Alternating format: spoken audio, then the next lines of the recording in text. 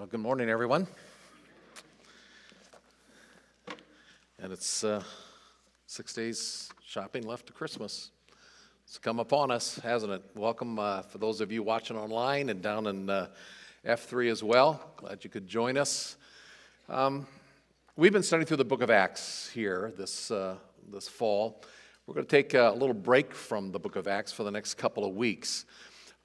We have focused on that beloved verse that everybody knows, John 3:16, over the last number of weeks in our worship focus, as we did today with Joel and Rachel McManigal from Thailand sharing with us. So I want to just take a few moments. I'm not going to tell you probably anything you don't already know about John 3:16, but I think it was maybe on the heart and mind of the angels when they announced to the shepherds. It said in the same region, shepherds were staying out in the fields and keeping watch over their flock by night. And an angel of the Lord suddenly stood before them, and the glory of the Lord shone around them, and they were terribly frightened. But the angel said to them, "Do not be afraid, for behold, I bring you good news of great joy, which will be for all the people." Good news of great joy, which will be for all the people. Now, I think that's what John 3:16 is all about. God, here's the great news of great joy. God so loved the world, he gave his only begotten Son, that whoever believes in him shall not perish, but have everlasting life. Good news of great joy for all the people. There it is, John 3:16. So simple that a child can understand it. So profound that volumes have been written about this verse. Martin Luther, a great reformer, said it is the heart of the Bible. It's the gospel in miniature. John 3:16. So let's unpack it just a little bit, shall we, this morning? And we'll talk a little bit about it next week as well on Christmas morning. First of all, this verse tells us about the essence or the author of love. God so loved the world. The author of love. Now, 1 John, we read this verse in the Gospel of John, but the same author put it this way in 1 John chapter 4. "Beloved, let us love one another, for love is from God. And everyone who loves is born of God and knows God." Why? Well, the one who does not love does not know God, for God is love. It defines who he is.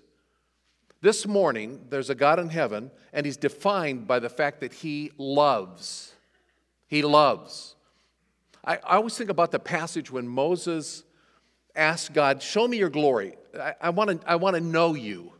I want to get a sense of who you are." And God says, "Well, you can't see my glory. No one does and lives.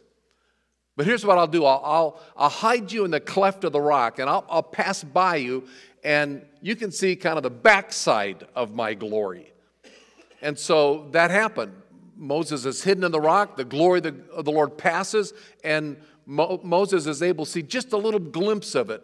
But as he's seeing the glimpse of that glory of God, God announces himself as the God who is full of compassion, loving kindness for all eternity.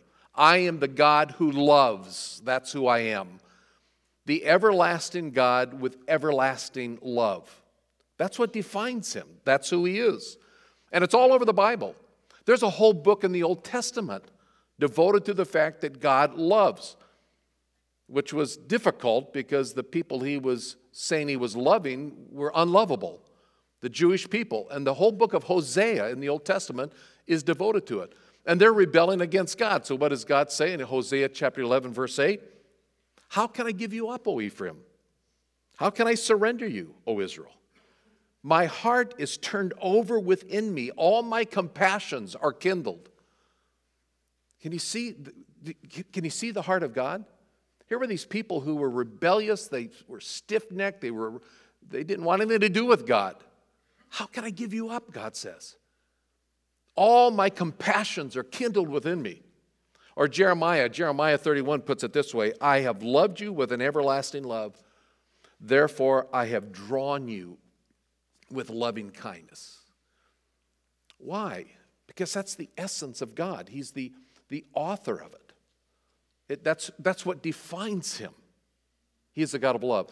The hymn writer F.M. Lehman wrote these words in this old gospel song: "Could we with ink the ocean fill, and were the skies the parchments made, were every stalk on earth a quill, and every man a scribe by trade, to write the love of God above would drain the oceans dry, nor could the scroll contain the whole, though they were stretched from sky to sky." We cannot understand the depth of God's love, but that's who he is. That's what defines him. God so loved. That leads us to the second thing, the scope of God's love. God so loved the world, the whole world. Lots of unlovely people in the world. Yet God so loved the world. Some of you may struggle with that. Some of you may think that because of your past or whatever it might be. Have you talked with people, by the way, who have communicated that? God can't love me. Have you known people who have such a sordid past that they just can't believe God would love them? I remember talking with a guy who had one of those dark pasts and grew up in a bit of a religious home, a legalistic home, a home of guilt and shame. And he said he was driving down a road one time, and I don't know if it was a song that was on the radio or a verse that God brought to his remembrance, but it just hit him like a ton of brick. God loves me. I don't have to perform for his love. No matter what I do, he loves me. He had to pull the car off to the side of the road. Tears were coming in his eyes. It was the first time where it dawned on him, no matter what he does, no matter who he is, no matter what his past is, his present, or his future, it didn't change the fact that God loved him with an everlasting love, and it was a game changer for him. It totally changed the outlook of his life. There are people today who struggle with, God can't love me. And basically what happens is that, and we all do this, we understand God, we run God through the grid of our experiences in our life. Oftentimes, by the way, how we were raised.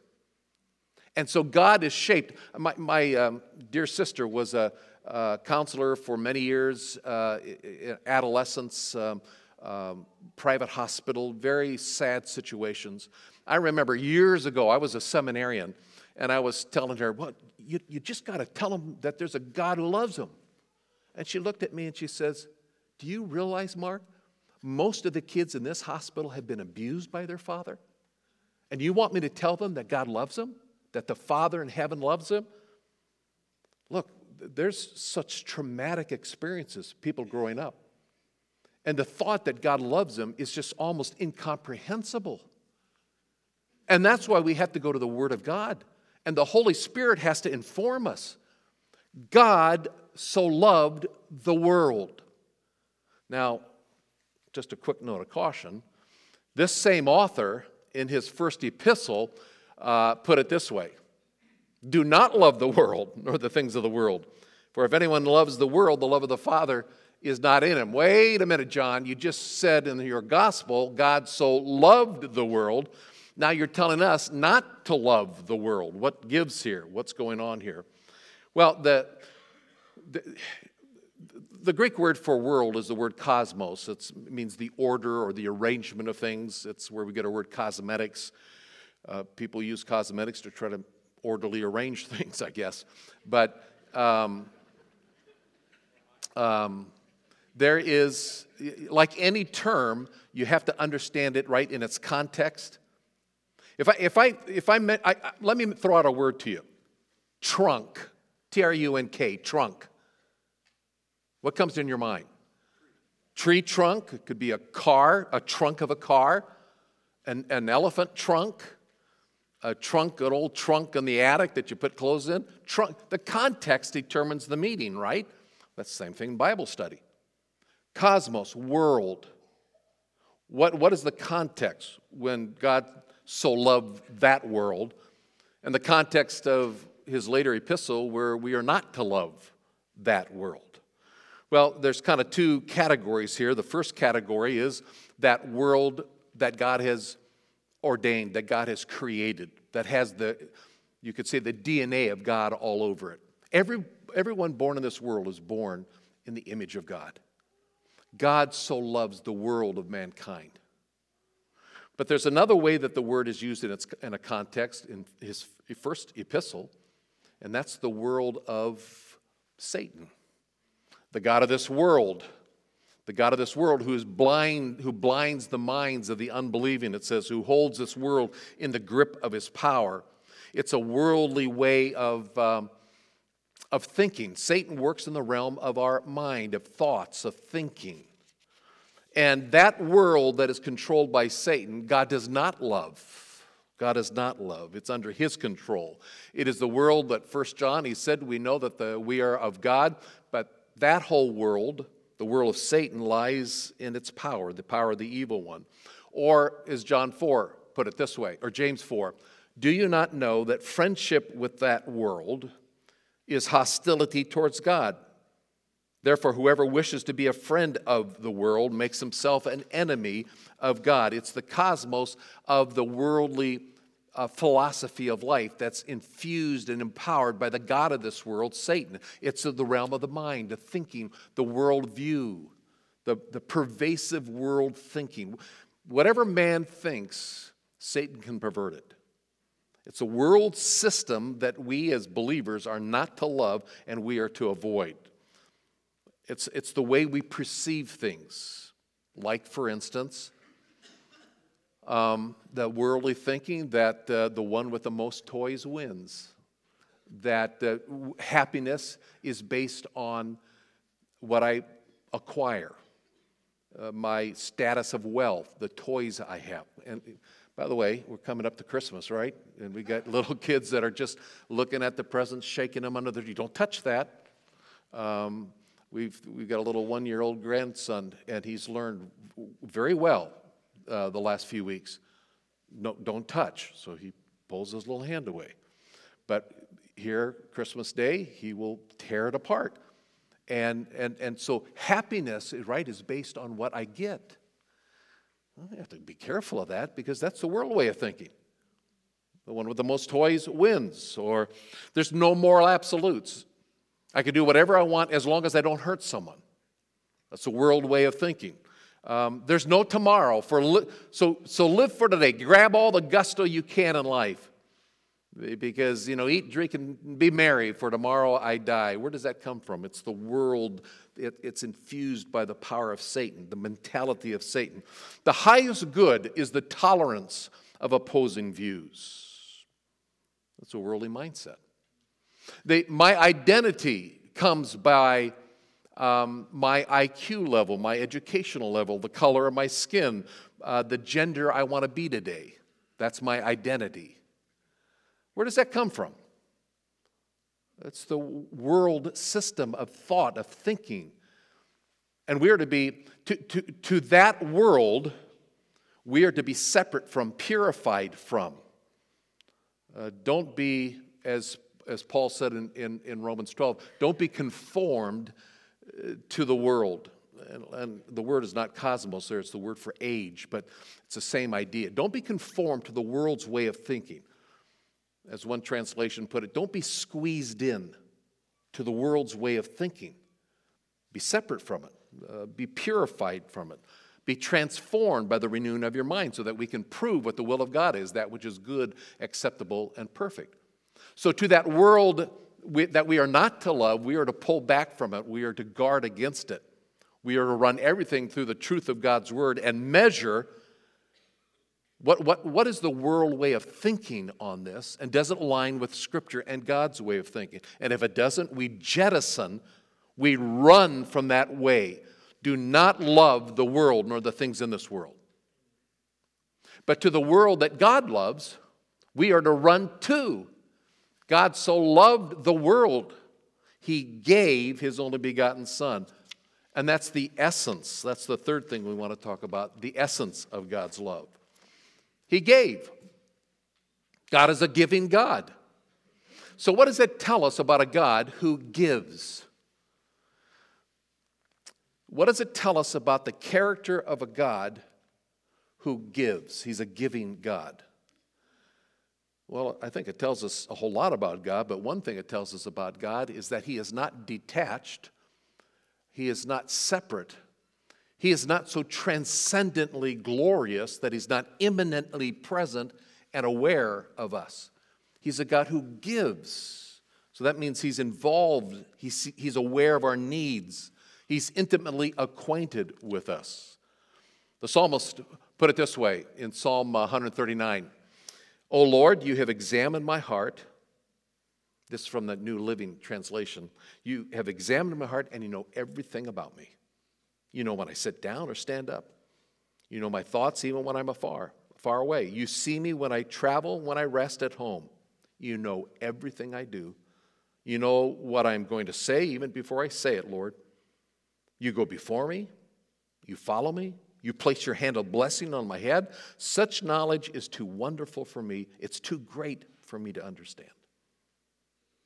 God knows all about us. He knows our need, and he knows us so intimately, he enters into our space, our world. He's a giving God. He gives us his love.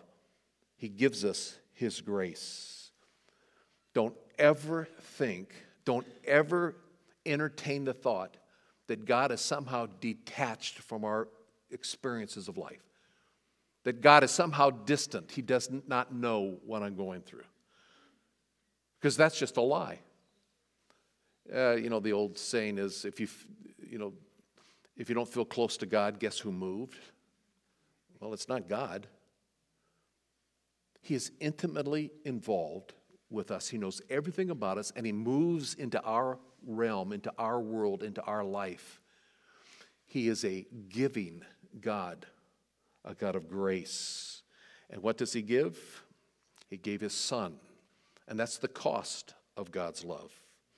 God so loved the world, he gave his only begotten Son. Now that word, only begotten, is a word that has stumbled people sometimes over the centuries of time.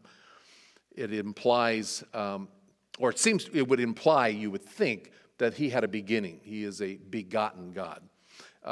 My translation, the New American Standard that I usually use, or I think King James does it and translates it only begotten. Some of your other translations are probably a little better, I think, and that word translated is the idea of the one and only, the unique, the one and only Son of God. He is a one of a kind. He's in a league of his own. There's no one like him. Think of the Old Testament. By the way, Jesus is sharing this with whom? Nicodemus. He was a teacher of the law. And we're going to talk about next Sunday a little bit on Christmas morning, Nicodemus. But Nicodemus was steeped in the scriptures, the Old Testament law. And you see throughout the Old Testament the references at times to the sons of God. Like there were many sons of God. Job talks about the sons of God rejoiced. They shouted for joy at the creation when God created. You see, Genesis chapter 6, an evil part of that, the sons of God saw the daughters of men, and they came down from their domain, and they cohabitated with the daughters of men, the sons of God. So the Old Testament talks about the sons of God. Nicodemus would have been fully aware that there were multiple sons of God listed in that unseen realm. And so he writes and he says, God so loved the world, he gave his one and only, his unique Son, the one who is in a league all by himself. There is no one like him. He's not the typical rabbi. He's not the typical teacher.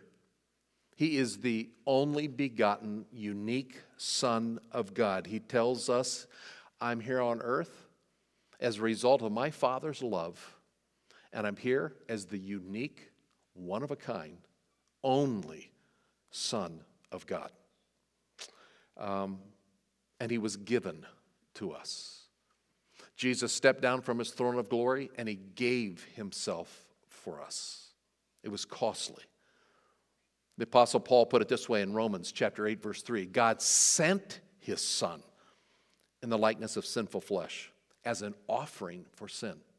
God sent his Son, or a little bit later in verse 32 of Romans 8, he who did not spare his own Son, but delivered him up for us all. He delivered him up for us all. We read this passage in Acts chapter 2 just a few weeks ago. This man was delivered, Jesus was delivered over by the predetermined plan and foreknowledge of God, and you nailed him to a cross by the hands of godless men. You put him to death.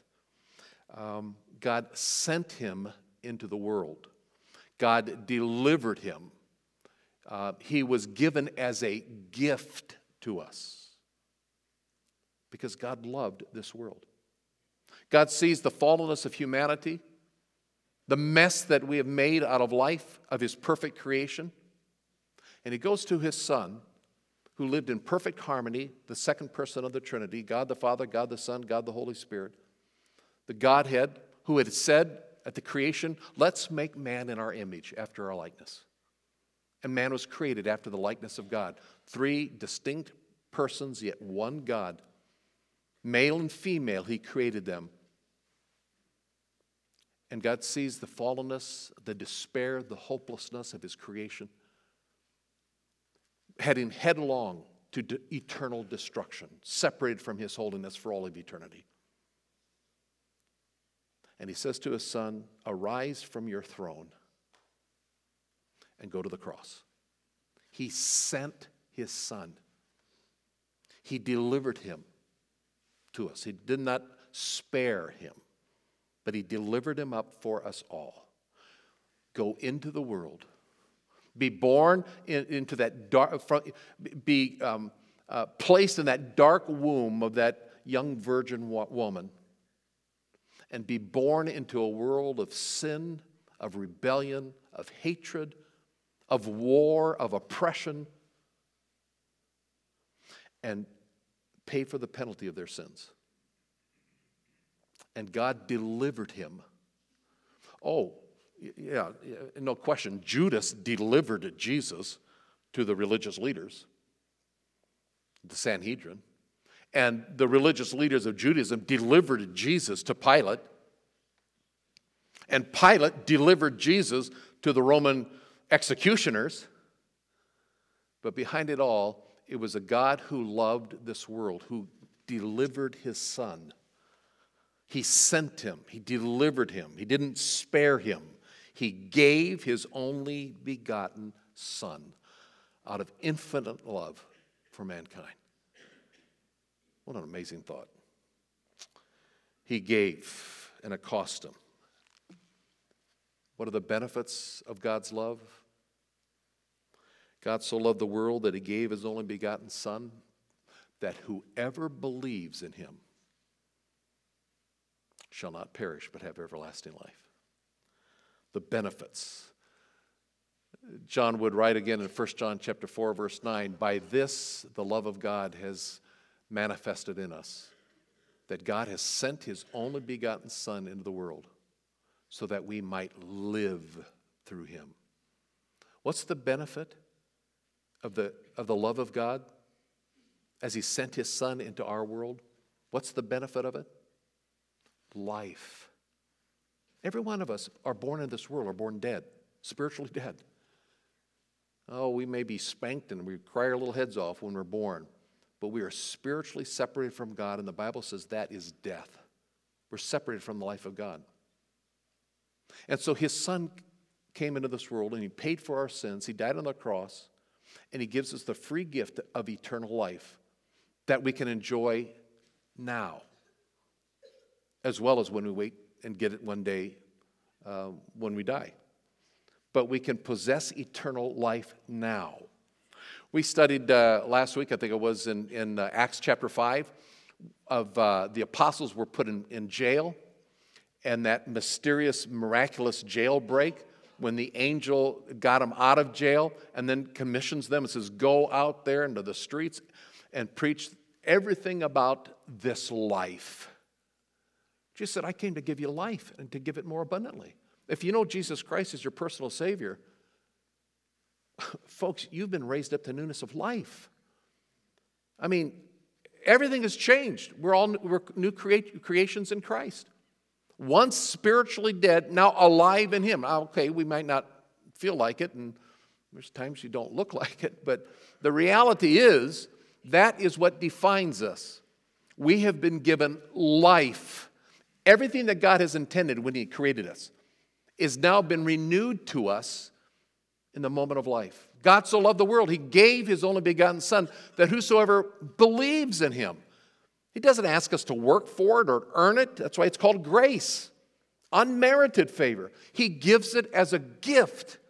Whoever believes in Him is not defined by death and will never perish, but has, in the present moment, eternal life.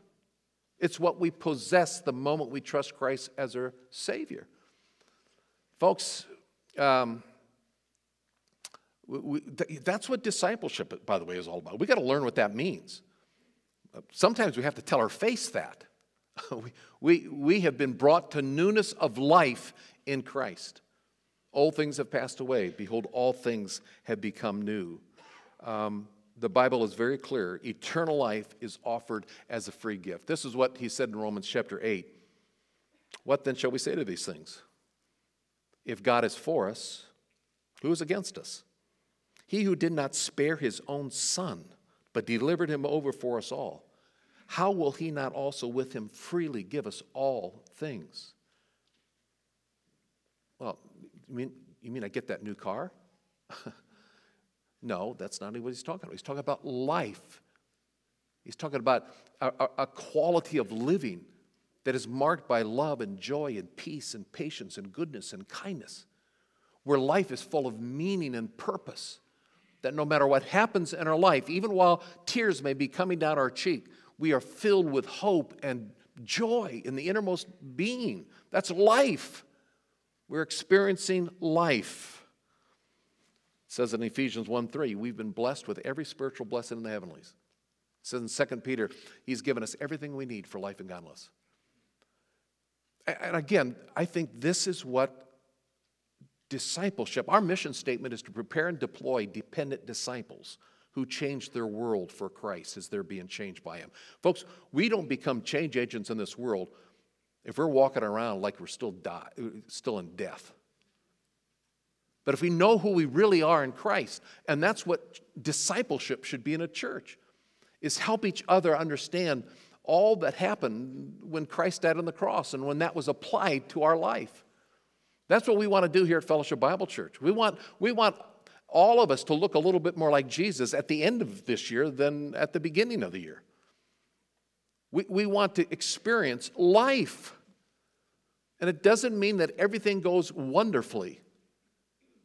I heard of 3 situations this week of death of family members of our church. 2 of them in their 30s, 1 in their 90s. Now, folks, that is not fun and it's not pleasant. But I'm here, and you know this if you know Jesus, if you walked with Him for any length of time, in the midst of the sorrow and the sadness, you can experience life. Because we are born-again believers in Jesus Christ. That's what He came to give us. I came to give you life and to give it to you more abundantly. And that's what discipleship should be. That's what we ought to be doing at this church. Now, it's nice to have even Bible studies and activities and Christmas programs and all that. But man, we have got to connect with one another. You've got to get involved in a small group, and you've got to be talking to one another, encouraging one another about this life. And then we've got to go out and preach it. Go out into the street and tell the world about this life. Because there's a God in heavens who so loved the world, He did the unthinkable. He gave His one and only, unique, in a league of His own. He asked His Son to step from the throne of glory and come into our world and be perfect humanity and experience everything that we would ever experience. Be tempted in all things as we are. Go into their world, that world I created, that you created, my son. And take their sin upon them, and you die in their place so that we can have a relationship with them. Why would you do that? The angel's watching, probably going, well, why would you do that, God? Because I love them. I love them. And Jesus stepped from the throne of glory. It was love that did that. And he took our sin upon himself and he died in our place. It was love that did that. And he gave us life. And he wants us to experience it in all its fullness. It's real. His pardon of our sin is real. And folks, it just has to be accepted. It just has to be believed. If you put your faith in Jesus Christ, he's not asking you to be religious. He's not asking you to walk an aisle, to say a prayer, to give money to the poor, to attempt to obey the Ten Commandments so that at the end of your life, your good works will be weighed against your bad works and he'll see if you deserve heaven. That's not how it works. That's how world religions work. That's not how God operates. He offers a free gift. God so loved the world, he gave his only begotten Son, that whosoever believes in him. Have you received the free gift by faith? What does that look like? It simply says, like you're going to be doing at Christmas time. You're going to receive the gift that someone has given you. You're going to thank him for it. You simply reach out and take it. God is offering you today a free gift, the gift of life, the forgiveness of our sins, a home in heaven for all of eternity, and much, much, much more. Fabulous spiritual wealth, a new identity. And it can be ours when we simply reach out and accept it by faith. We say, thank you, God, for doing that for me. I don't deserve it. I'm a sinner, but you love me. I can't fathom that. I will accept it because your word says it, and I receive it. Thank you. And in that moment of thanks that expresses that faith, the Bible says you become born again. You are new. And he enters our life, our sins are forgiven, and we have eternal life from that moment on for all of eternity, and he'll never take it back. Why? Because he loves us. Go home and ponder that this week, because that's really what Christmas is about. God loves you. Boy, did the angels ever peg it right. Talking to the angels, or the shepherds that night, that angel had it right. I bring you glad tidings of great joy. God loves you. Let's pray. Father, thank you so much for the opportunity to be reminded of a verse that has changed lives for 2 millennia. A wonderful truth that we can so oftentimes take for granted, Lord, that you love us. You loved us so much you gave your Son. You loved us so much you demand nothing from us but simply to believe this message. And when we believe it, you give us life abundantly. And I pray, Father, that for all of us who know you as our Savior, we will more and more increasingly understand the depth of that truth and then live in light of it. Father, thank you for this season that reminds us of this great love. And may that inform our gatherings this week and this next week. And may it just fill us with such delight. May it dispel any fears we have that we are unlovable. And may we share it with others. May it flow out of us. May your love flow from us to others so that we can help others understand how much they are loved by their Creator. I pray this in Jesus' name. Amen.